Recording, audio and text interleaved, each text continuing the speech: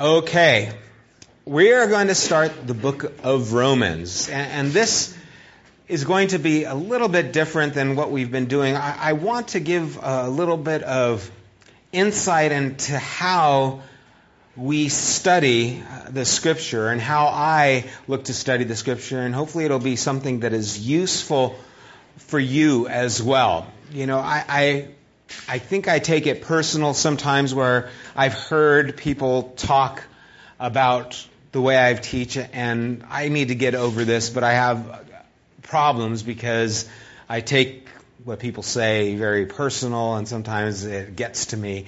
And when I hear people say, well, Sam just gives talks, he really doesn't teach, he doesn't give sermons, it's really more relational than, in depth, things like that. It bothers me because I do spend time. I do study. I don't just so here's what I think it says, but I probably need counseling in this way. In fact, I'm serious. I probably could use some because I can't get over some of those things and they affect me. But I wanted you to see kind of the road that I look at when we go in and to study the Scriptures. And the book of Romans is one of those books that has impacted who we are as followers of Christ probably more than just about any other book. If you were to go into a bookstore and look into like a Christian bookstore and look at the volume of information, Romans would probably be at the top.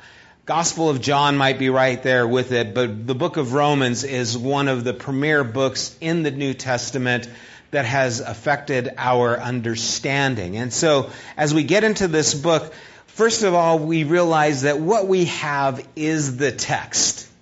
Thank God we have the text. What we don't have is Paul's diary or his notes or his footnotes or what he was thinking when he was writing these things. We just have what he wrote. But what we can do is look a little bit into his theology and how that would affect the things that he wrote.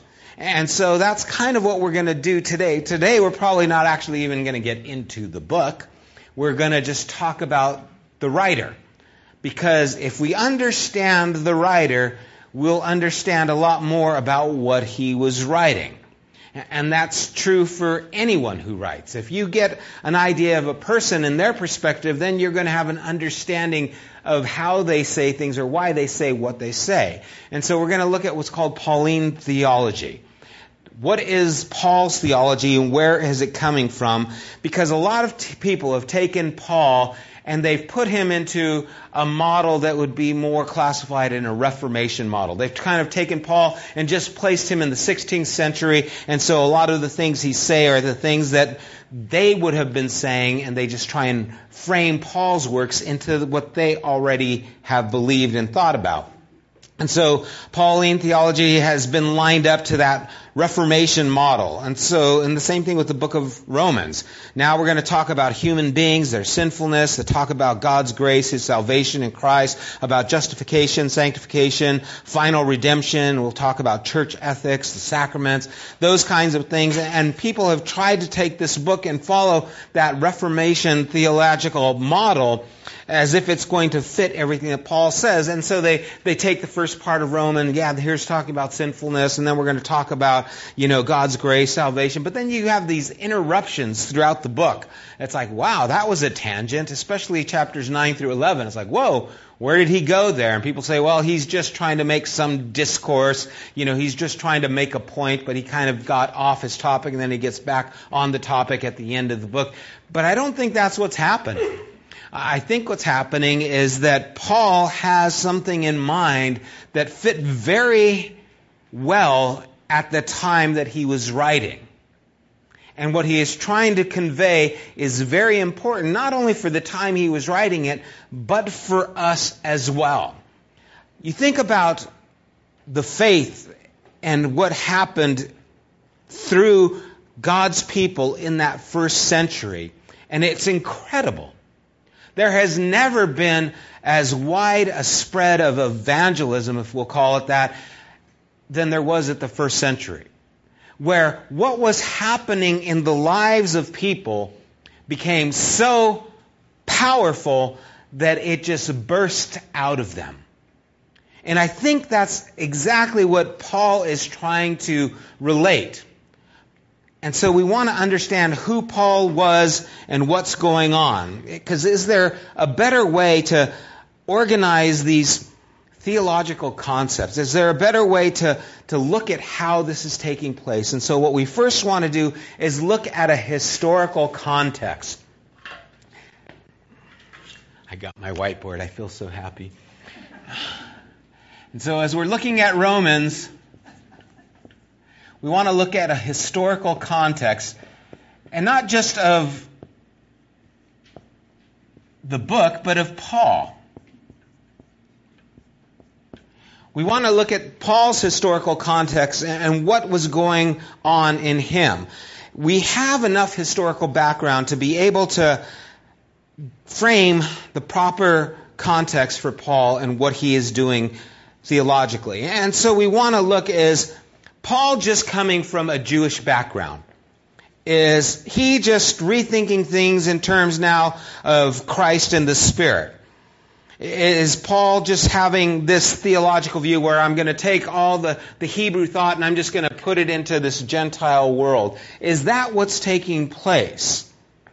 And to understand just the historical context, we also want to look at the worldview. And a worldview is how you see things. And the worldview is something that you can't really argue with. The worldview is just how things are. The worldview is how you see through things, or you see things through your worldview. And so theology fits into the worldview that a person is in. The worldview is not what you look at, but again, what you look through. It is the height of arrogance, I think, that we assume that the Scriptures were written with our worldview in mind. And so now when we read something, we see how it is in our life, and we say, well, that's what the author originally meant. And I think it's the same thing that happens many times where people will read the Scripture and it's really coming from a Reformation or 1600s worldview. This is how life was in the 1600s when, Luther broke free from the Roman Church and all that was taking place, all those things that were important to them became the focus, and so those are the worldview that they looked through.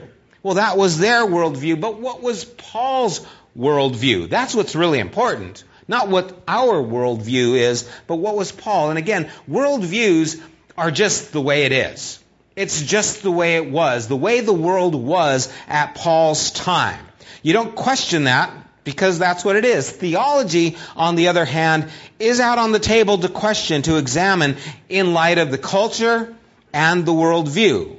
Paul's theology, we want to put that out on the table and look at it, but we have to look at it through his world and the way he saw things. And that's what we've been trying to do, or what I try to do with the Scriptures. I try to see how was the Scripture, what was the world the Scripture was written in. We've done that with Genesis. At the beginning, when I've been talking about Genesis and we went through the creation scenario, the story that is given in Genesis wasn't meant to be a scientific discourse. And so we, in our worldview, think of things scientifically, and we think that we're under just attack with an evolutionary theory, and so now we try and make Genesis, in our opinion, a scientific manual that's going to give us the answers to all these questions. But as we looked at, when Moses wrote the book of Genesis, it wasn't to be a scientific journal.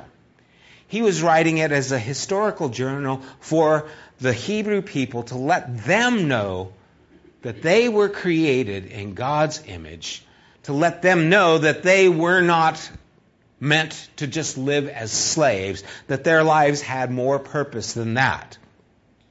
And if we don't understand that worldview that Moses was writing in, you come up with all kinds of ideas about what Genesis means, and you come up with gap theories, and you come up with Nephilim, and we come up with where's the dinosaurs, and we come up with all these things that Genesis was not trying to talk about. And we end up missing the important things that are there. And I believe that there are some incredibly important things here in Romans that we need so much to understand, but we want to understand them in the right framework. Because after we talk about all these things, what we want to be able to do is go back to the text, read the text, and the text speak as clearly as it can to us, without all of our added input. And so we want to look at the historical context, and we want to look at Paul's worldview and those things. What the Word of God means to Paul. What is this context? And again, that is one of the things that I've talked about, that frame or that terminology, the Word of God. What does that mean in our context? Well, now and today, the Word of God, when you see Hebrews says, the Word of God is alive and powerful, sharper than any two-edged sword, able to divide between soul and spirit, joint and marrow. We take that as the Word of God means the Bible. But if you think about it, when Hebrews was written, what we have as a Bible did not even exist. So how could the Word of God mean the Bible? Right? And I've talked to people about this, and then they think I'm putting down the Bible. It's like, I'm not putting down the Bible. I'm just telling you that's not what it means according to the Bible. I've had one person say, well, it was being talked about prophetically.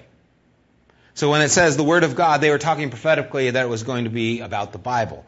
And it's like, well, okay, that's where we put on the table. Those are the things that we talk about on the table. But I think at that point we get to discuss, okay, this theology that we're talking about, what better reflects what actually was written?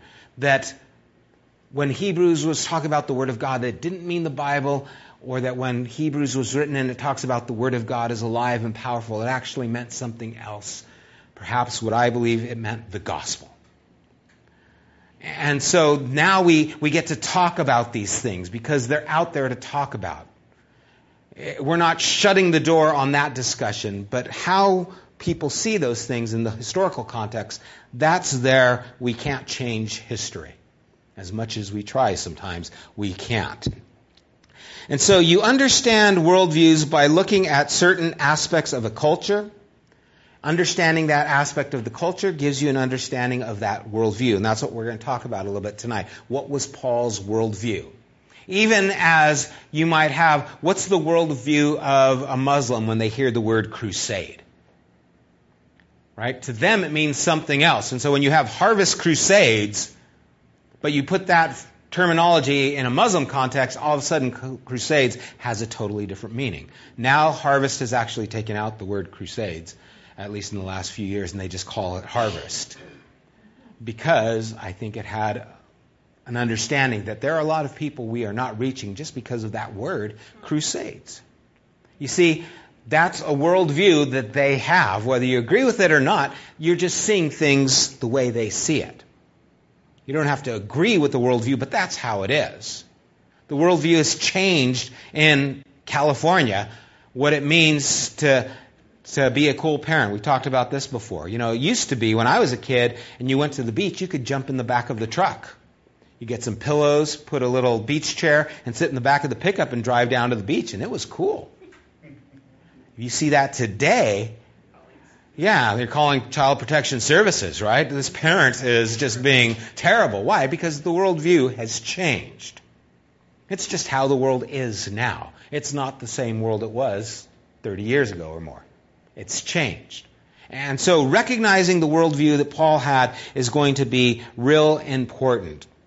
As we understand that, it's the process by which our theory and our lesson is going to be embodied. And so we're going to talk about some questions here. As we're looking at this book, we're going to talk about the exegesis. That's the critical explanation or interpretation of a text. And here, let me write these down. If you want to write these down, exegesis, E-X-E-G. I wrote it down so I could write it. E-S-I-S. Exegesis. And exegesis is the critical explanation or interpretation of a text. Okay, so that's one of the things that we need to look at when we're going through this book. The other is the theology. And we want to look at the theology that they had at that time. Theology is the Jewish theology, God and human beings, God and Israel, God and the world, God and the creation, the law, justification. That would be Jewish theology. The study of God, but at that time, especially in the Hebrew mind, those are the kinds of things that are being put on the top. We also want to talk about the history, and this is going to be a lot of what we talk about tonight. The history. Paul was not writing in a vacuum. What is the context? Now, when Paul was writing, it was a Greco-Roman world. That's an E. That's a mistake. Greco-Roman world. And most people know what that means when we say Greco-Roman world. Well, Greece at one time painted the maps. Right? Alexander the Great, in that 4th century BC, Greeks dominated the world so much that Greek was the common language for most of that region of the world that Paul was in, up to the Mediterranean area. And so if it wasn't your first language, it was your second language or your third language. But almost everyone began to speak Greek because you had to if you were going to function in the world at that time. Much like English is the second language primarily in the world today, or a third language. You go to most countries, you can find someone who speaks English because it's a predominant language. And it's not because of America, it's actually because of England, just for us to know. Okay, we're kind of secondary in this area. We speak because of the language that we've inherited from the English. And so the Greco-Roman culture was the dominating culture at that time. And then around the 2nd century, we see that Rome starts to take over.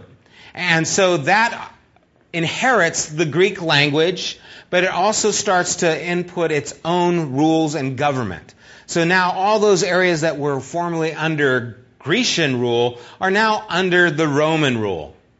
And so then we start to see a lot of those characteristics start to take place as they start developing. And the Roman culture is something that was worldwide at the time of Christ. And so Paul would be speaking Aramaic, he'd be speaking in Greek, he would understand written Hebrew. So then, was Paul a Jew at heart, living out of a Jewish worldview and mindset, thinking as a Jew, writing as a Jew, relating to the world around him as a Jew? Because if you read Paul in this way, then you're going to think of him in the context, and the interpretation of everything he wrote is going to have that mindset. But was that what Paul was doing? Was Paul primarily just a Jew relating to the world around him as a Jew? A lot of people think that there was no influence of the Roman Empire into the Jewish culture, but we know historically that's not true. Hellenistic views had permeated Jerusalem at that time. There were temples there in Palestine. There was gymnasiums that were there. There were a lot of things that they found that were a part of that culture. And so the Hellenistic view had entered into the Jewish area because Rome conquered everything. Or was Paul someone who was at home in that Grecian, Hellenistic, Roman mindset? Could Paul live there? If on the hand you read Paul as an apostle to the Gentiles, who then translated everything into a Greek thought form, then your whole reading of his epistles will come out differently. And so was Paul just a Jew writing everything from a Jewish perspective, or was Paul an apostle to the Gentiles and translating Jewish thought into an understandable language for those who were in the Roman world, in that Greco-Roman world? What do you guys think? Yeah. Both? How could he be both a Jew holding on to a Jewish background and be Jewish theology bringing it to a Greco-Roman world? In other words, how would he relate the Jewish traditions in just a Jewish thought? In other words, you can't really... Not just Jewish only. Okay. Using that as a base in which to show the gospel to the Gentiles. Okay, so he started off with a Jewish theology, and then he's translating that Jewish theology into a way that the Roman world can understand and recognize. That makes sense? Okay, yes. And didn't you also say before that he would adjust what he was saying to his audience to find out, start where they were at? Right. Well, he would say to the Jew, I became a Jew. To the Greek, I became a Greek. A Gentile, I became a Gentile. And so he would speak to those different terms. Now, as he's writing the book of Romans, then we understand that he's not locked into just being a Jew who just saw the Scriptures as the Jews see the Scriptures, but he was trying to take the truth of the Scriptures in the Jewish theology and bring them now into a Roman world where those who were not under the Jewish law could see the truth of who God was and who Jesus was. They believed in God. Well, and we're going to talk about there. What gods did they believe in? You know, if we don't understand that Paul was trying in this book, Romans, as well as in Corinthians, as he's talking to them, if we don't understand what he's trying to do, we come across passages and we think, what the heck is that about? Why didn't he deal with that? For example, in Corinthians 15, Paul is talking about the resurrection. And then all of a sudden he says, well, you know, why would you baptize someone for the dead if there's no resurrection? And then you've got like the Mormons making a whole doctrine over the baptism of the dead. What is the baptism of the dead? Paul doesn't say. He doesn't talk about it, but we know from that culture it was a common practice of those who were in pagan religions. And so Paul addresses the futile of their belief, saying, why would you do this if there's no such thing? Why would you baptize people for the dead if there is no resurrection? And he doesn't talk about the problem of their belief. He just talks about the irony that they believe something and then they disbelieve something. And so there's a lot of times where Paul is addressing specific problems in that culture and in that belief system. And if we don't understand that and we think, well, it's just Paul talking in our terminology or in our mindset or a Reformation mindset or a purely Jewish mindset, then we have struggles with it because we're thinking, what is that about? What's he talking about? Why is he talking about this? But then we can take what he's actually trying to say and bring it there. See, Paul is addressing Romans the way he addressed all his audiences, a Jewish theology designed for a pagan world. Because I believe he was the apostle to the Gentiles, as he says. And because he is that, what he's doing then is taking this Jewish theology, presenting it to the pagan world. What then was the Jewish theology? Well, the Jewish theology, we talk about the Torah, the law, the covenant and its practices, Abraham, the promise to him and his descendants. Judaism was very unique. Judaism as opposed to the world, and we're going to talk about the gods of the world and the things that they believe. Judaism is what we would call monotheistic. Okay?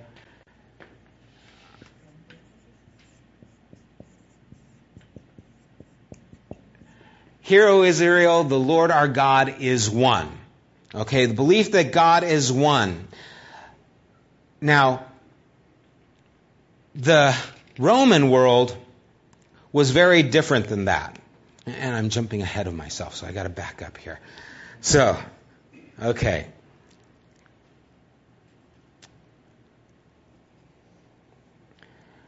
We want to also look at, so what? Why did Paul write this book? We have to think of what there is a reason. And we're going to have to kind of go through a process before we get to some of the answer. There's a delayed gratification that needs to take place in this writing that we're going to go through. Everyone sees things through their beliefs, and we need to be able to talk about these things with one another without animosity, without being hostile towards each other, to decide what the truth is. And this isn't a matter of whatever you feel or believe is right. There's a place to discuss openly and be objective and engage in this public forum. One of the things that has taken place is when we start to disagree with someone and their belief system, and we say, well, you're seeing that through your mindset, and I don't believe that's the mindset to see it in, everyone starts to think, well, then anyone can have their own mindset, and that's right. No, that's not what we're saying. What we're saying is we want to discuss those things and find out what is true. Like I mentioned with the Word of God and what that means. You see, too much of Christianity has been taken into this private form that says, this is our text and you can't speak about it. When I was talking in Mexico, one of the people asked and said, well, is it a problem that you would tell people that they should question the text and wonder what it means? Aren't they just supposed to believe it? And to me, that's a red flag. Because then who controls the belief? Right? No, just believe what I tell you. And that's enough. And Christianity has become very much that. Here's what we believe, and if you disagree with that, you become marked as a heretic in some way. Instead of questioning some of those things. Well, I have questions about this. We should question these things. It's not just our private little bubble that we're living in. And the book of Romans is meant to be discussed. We're going to have that discussion over the weeks to come. What did Paul mean? What was the context? Who was he speaking to? Why is he saying these things? We need to discuss those things so we can find out deeper meaning into what they mean. We need to listen to all of what Paul says so that we can get to what he is actually saying, not only to the people at his time, but to us. You see, I believe that Paul, who said he was the apostle to the Gentiles, spoke with this context in mind. So much of what has been written about Paul's writing comes from a mindset that he was just a theologian writing about justification, just the law, and all of those things, which would be a primary just Jewish mindset. If he was the apostle to the Gentiles, then when he was at Athens or Corinth talking to the folks, he was talking in the common language, common Greek. It wasn't even the educated, higher Greek language. He was talking in common speak, which is why a lot of people have a hard time, because it's almost like slang. Why we have a hard time understanding some of what he's saying, because he's talking in a common language. It's like when we say, hey, that's cool. What does that mean? Well, when I say it's cool, I mean it's hot. Right? Well, we know what it means because in our language, we understand cool. Oh, yeah, that means it's really neat. Hot means it's really cool, right? It can mean the same thing, but cool and hot are totally different words. They're supposed to be opposites. How can they mean the same thing? Groovy. They're far out. Now we're dating ourselves. So, the idea that Paul is talking in language, when he went to Athens, when he was in Corinth, when he was making tents and talking to the common people, he was talking in their language, a language that they understood.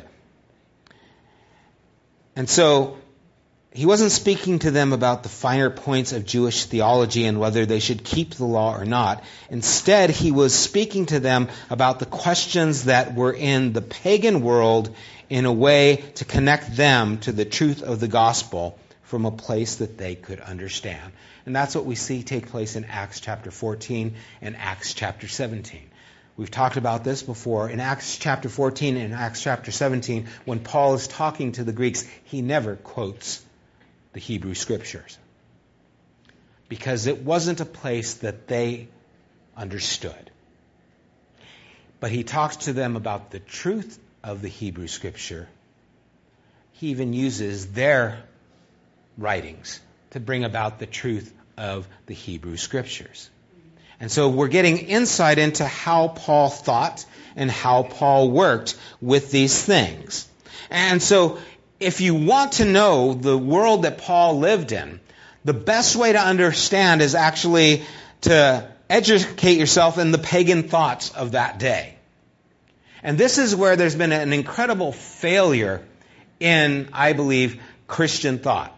Because if you go to seminaries, they talk about the Hebrew thought, they talk about the scriptures, but no one talks really or discusses in depth what was pagan thought at that time. No one wants you to read Cicero's books, on the gods or the nature of the gods, even though Cicero was written in that 1st century BC at a time, and he's an educated Greek who would talk about all the thoughts and beliefs of that time.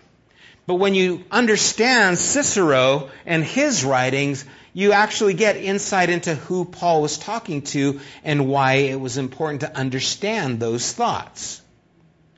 And so understanding these things is helpful for us to get the historical background and the worldview context.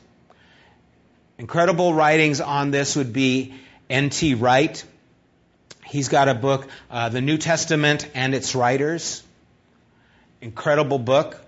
N.T. Wright also has the Scripture and the Authority of God, another great writing.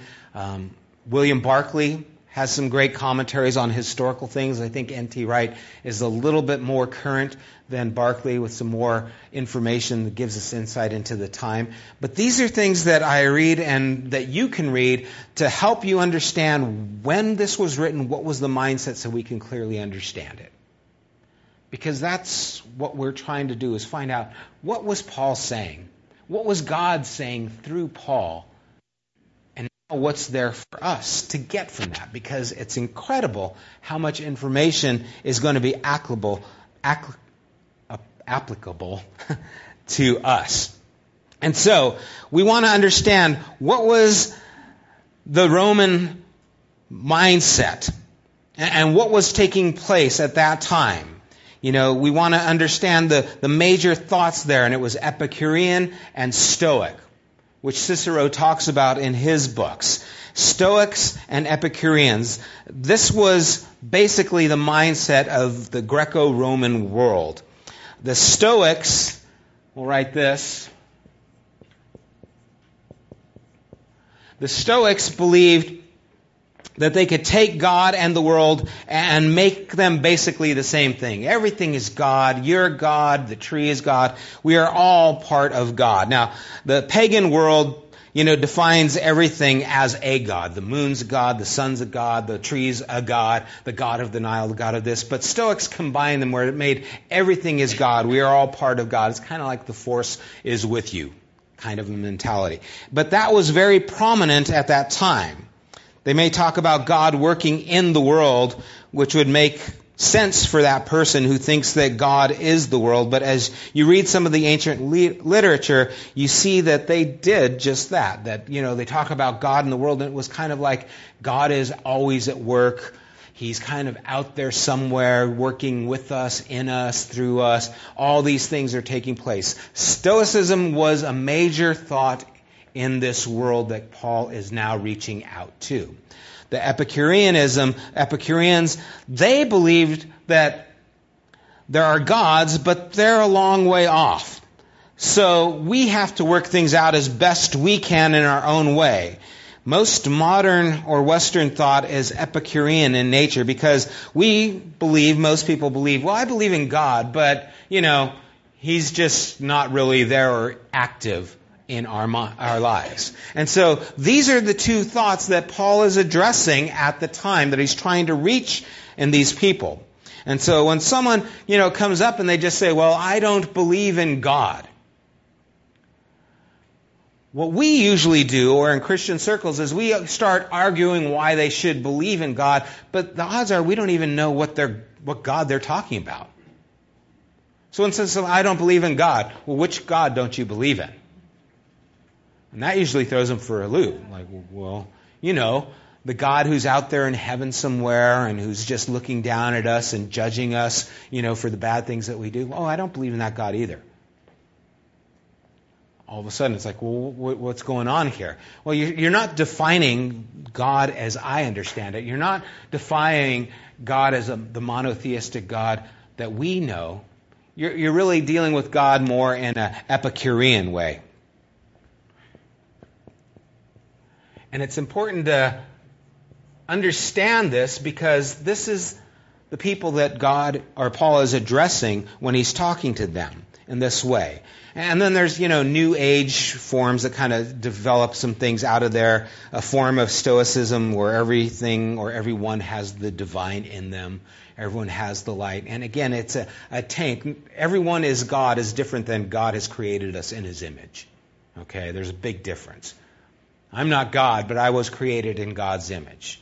And understanding the difference is important too. And so Paul is addressing a pagan world, but what was he addressing the pagan world with? Again, Jewish theology designed for the pagan world. And so, what then is this Jewish theology? And we get to this monotheism. The belief that God is one. Hear, O Israel, the Lord our God is one. Now, the pantheists or the Stoics, they believed in maybe one God, but it's different. Well, everything's God and God is us. Well, that's one God. Or they could even be the Epicureans. Well, we believe in a God out there. But the idea of the monotheistic, the Jews were creational monotheistics. That there is one God who made the world and is dynamically involved with the world, but He is not the same as the world. The world belongs to or is accountable to God. And God takes responsibility and ownership of this world. And so the monotheistic Jewish belief believes that God is involved with, God is responsible for, and that this creation is also responsible to this God, which is very different than the Stoics who believe everything's God and it really doesn't matter if it's good or evil. It's really a matter of your thought, not whether it's right or wrong. The Epicureans, well, yeah, the world's evil because the gods are way far away and we've just made a mess of things. And then you've got the monotheistic thought of the Hebrew that's saying, no, God cares. God created, and God is going to hold us accountable. And so now this God, the monotheistic God of the Hebrew, is one who is engaging in the world that we live in.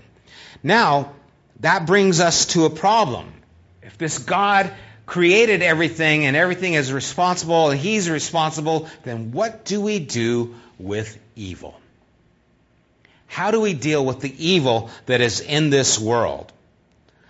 Again, the Stoics, well, it's your perception of things. The Epicureans, well, it's evil because we're here and God's far away. But the creational monotheists, you either think that God is bad because He's created this bad world, or that God is going to do something about evil.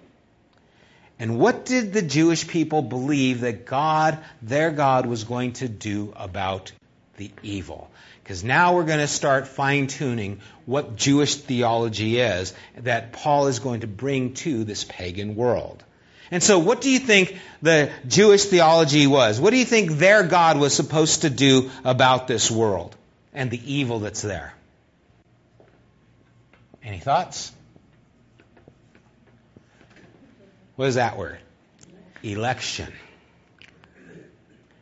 What God was going to do about the problem of evil in the world was raise up a people who could bring all the world to an understanding of who God is. Election is the call of Israel to be God's people for the world. Now remember, the worldview and the mindset, the historical context. When Paul was writing about election, he wasn't talking about, well, we as Christians are elect of God. He was talking about, first of all, that the Jews were called by God to be God's people, an example to the world around them.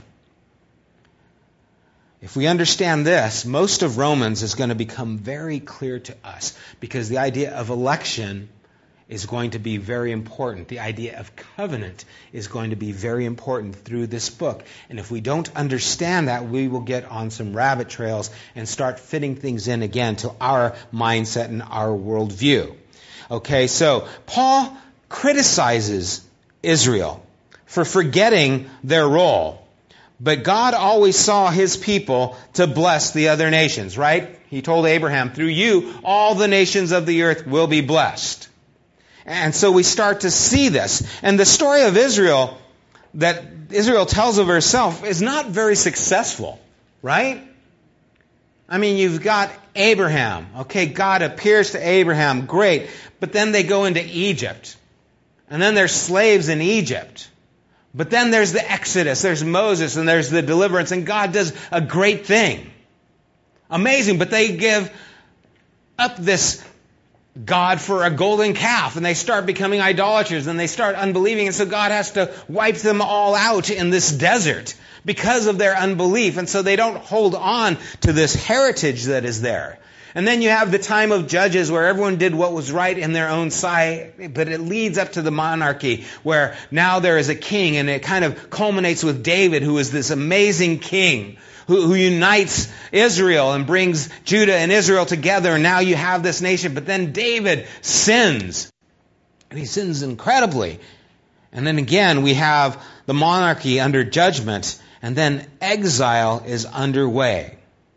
So the people of God, the children of Abraham, become what is known as the children of Adam. And the idea of exile is very important because when you're in exile, it is because of sin. It was because of their sin that they were brought into this place of bondage. And most first century Jews did not believe that the exile had come to an end. They believed they were still in exile. They were in exile with the Babylonians, with the Persians, with the Greeks, with Egypt, with Syria, and now in their time with Rome. And the idea of exile proved that they were still under the judgment. Because if you were free from exile, you would not have someone lording over you. And this exile was going to lead them to what we'll call the eschatology. There's why. Eschatology, the study of the last days. Again, in our mindset, eschatology is when Christ returns, comes for His church. We've got an eschatology that's distant, but in the Hebrew mind, eschatology was going to come when the exile was over, when they were no longer under someone else's rule. And that's very much on the mind of the people, the Jewish people at that time. And it's going to be central to Paul's theme throughout the book of Romans. Now, I'm giving you guys a lot of information, and I don't know if your eyes are going to start glossing over saying, what the heck is all this about?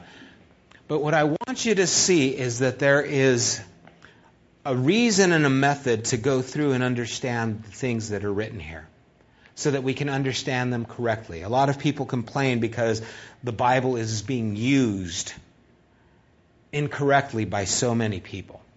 How do we know if it's being used correctly? Well, we have to understand the historical content. We have to understand the worldview that was being framed or that they were looking through when they were writing these things. And the eschatology is the tension between the covenant promise of God. I have set these people, the election of God's people, and the current political realities that they were in that seem to get stronger, that we see the Jews holding on to this hope that one day soon God will liberate His people. But if there is to be a king, He needs to liberate His people. That's the eschatology. Someday, the king is going to come and deliver the people. That's why in the Messiah they were looking for this Redeemer. Why? Because it's a part of how they think. And so we see that election is very much an important part of this theological mindset. So we got the monotheistic belief, their theology. We've got the election, God's chosen people, the covenant that God makes with His people. Exile is the sin that they find themselves in. Eschatology is what God is going to one day do to deliver them out of this oppressive rule. And that's very much a part of Paul's whole thrust throughout the book of Romans. Eschatology is the proof that God has been vindicated. One day God is going to say, see, I am the true God. The Stoics, the Epicureans, all these other gods, they're false gods. They're not real. I have chosen people to deliver the world from this mindset, from the sinful things, but how can that be when these people are still in exile? How can that be true if the people are still in this bondage that's going on? Because what good is forgiveness if you're still imprisoned? You know, it'd be like giving you a pardon. You're free, but you got to stay in jail. What good is that? And that's where Israel finds themselves. They're still in exile, so how can they be the covenant people? How can they be the elect? How can their eschatology be fulfilled? We see this throughout the Old Testament. Ezekiel 37, when he has the vision and the metaphor that, what do you see? I see a valley full of dead bones, which was unclean to Israel.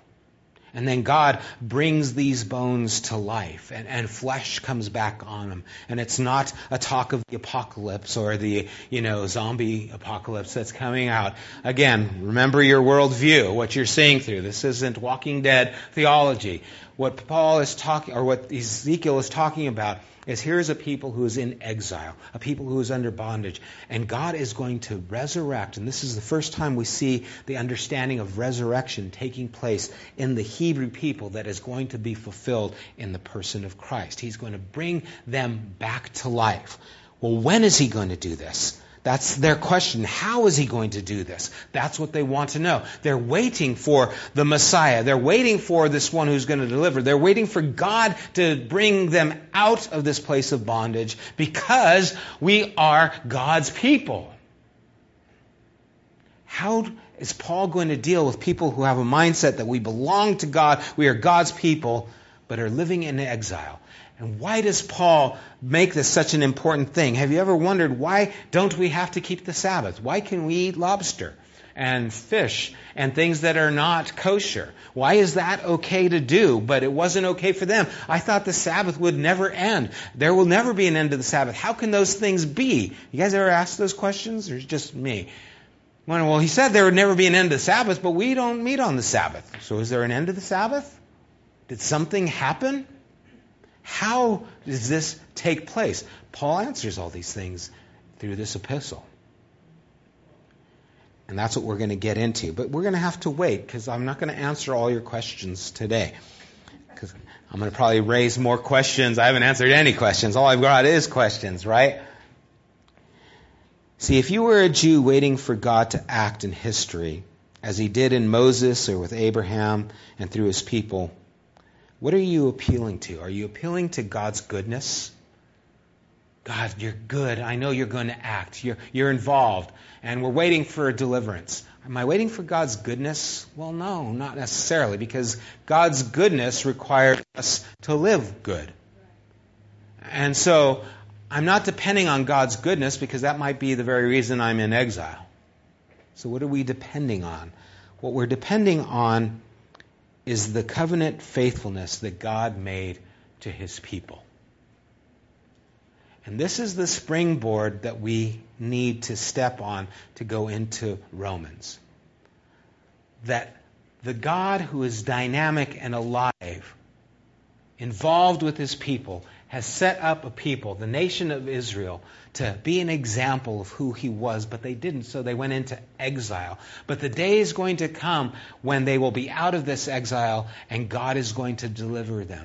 How is that going to take place? When is that going to take place? Because they're believing it's going to happen way over here in the timeline. You've got our timeline, and it's going to happen here at the end. And what Paul is going to do is show us that it happened at the time of Christ. That what they've been waiting for, what God has called this people to, why they're dealing with sin, and what are they waiting for? It happens in the middle, not at the end. It happens in the middle of what they would expect. And what God does is he fulfills the promise, because Jesus is the fulfillment of Israel. And where they were connected to Adam, the last Adam is different. And this is Paul's important kind of foundation that he's going to set. And so we're going to be going through these things as we go through this epistle so that we understand what's being said. Because if you don't understand this, when you get into Romans 9, well, Jacob have I loved and Esau have I hated. Well, God hates Esau. Really?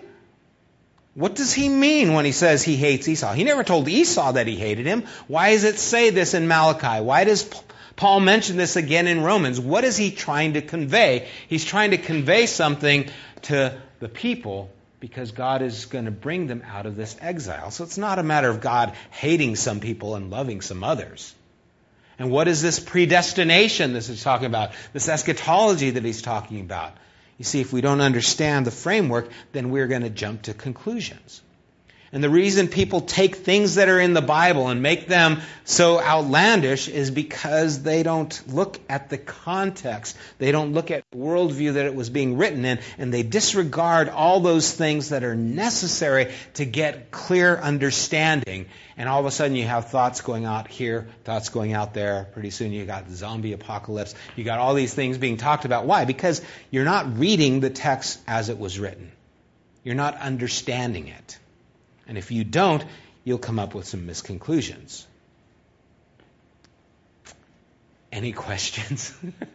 Is there going to be a test? No, there's not going to be a test. Now, I know we didn't open the book of Romans, and I talked a lot. I want you to think about what it takes when you want to study and share the things that are in Scripture. And I know I've talked to a few people about, well, they want to be teachers. They want to, be able to teach the Scripture and go through the things that are in there. To give the Scripture to people, we need to understand the Scripture and how it is written. And these are the things that I go through, maybe not every single time. That Paul's epistle to Romans is very unique. But even when he's writing to the Corinthians, or even when we're going through Genesis, I want to get to these things. I want to talk about historical context. I want to see what the worldview is. I want to know what's happening so that we can present it accurately. Because we find ourselves in a very judgmental place. And a lot of times the reason the church is seen as so judgmental is because we look at the Scripture not in its historical context and not through the worldview. And so pretty soon we're arguing with scientists in Genesis about evolution when Genesis was never written to argue with scientists about evolution. That's not its purpose. If you want to talk about creationism and you want to talk about, evolution, you can, but Genesis was not made for that. And then you find yourself incredibly lacking information because it doesn't have a lot of information. I don't care if you go other places to get information, that's fine. But you've taken now a book that was intended for one purpose and made it your purpose. And that's just wrong. And we do that so many times to try and prove our point, and we lose the meaning. I mean, Genesis is so rich with stories and theological truths, but they're all found in those stories. You don't look, well, let's look at lying in Genesis. No, you see how lie affected people. And that's the truth that you get from the stories. Well, we need to do that with all of Scripture. If you're going to be someone who brings the Scripture, you need to be able to look at these things, and it just takes time. I don't know the Greek. I barely know English. But I can read people who know Greek. I can read people who have understood, and who you read is very important. Again, most commentaries that are on the book of Romans, whether it be McGee, whether it be MacArthur, whether it be John Corson, whether it be a lot of these people, their theology is coming from a worldview that is more from the Reformation than actually from the time that Paul was writing. It doesn't mean everything they wrote was bad. Just every now and then you'll get some things that, I wonder about that. Why doesn't that seem to fit with how Jesus spoke or what Jesus said? And if we don't understand those things, we can come to some conclusions that I think are a little skewed. Okay, did I bore everyone to death? No? Okay. Well, just wait, because next week, I don't know if we'll still get in the book. We're going to talk a little bit more about some of the history and those things. It takes about an hour, well, it depends on which translation, how well you read. Probably take a good hour plus to read all of Romans. I encourage you all to read the book of Romans this week. If you can, read it a couple of times. But try and read the book of Romans every week that we're going through it. We're not going to spend a whole long time. We might spend, maybe 10 weeks, 11 weeks in the book. So I don't plan on going crazy in depth trying to find out. Again, I think we'll miss the meaning. But in the next few months that we do go through Romans, try and read the book every week. It doesn't take that much, so that we can get the context, because Paul is building a story, and then he brings it to more of a conclusion. In fact, chapter 3 and chapter 9 are very closely related. The questions he asks in chapter 3 are the questions he deals with in chapter 9. But a lot of people don't connect those dots. And so read that chapter, or those whole book, and then we can maybe get some context for those things. Okay? Okay. Thanks for bearing with me. I hope this doesn't bore you.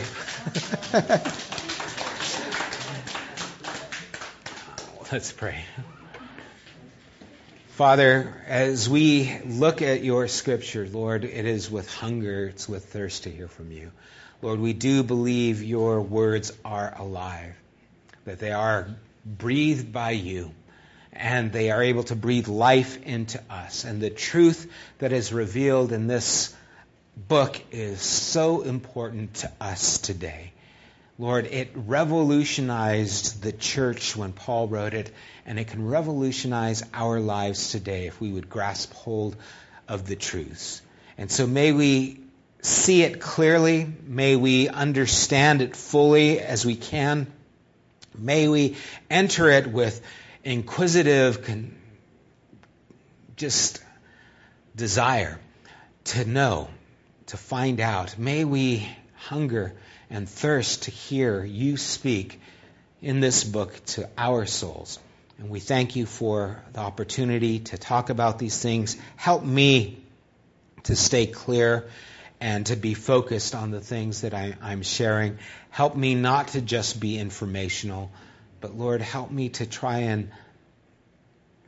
be a good teacher in instructing people how to learn, how to speak about the things that are in your scripture.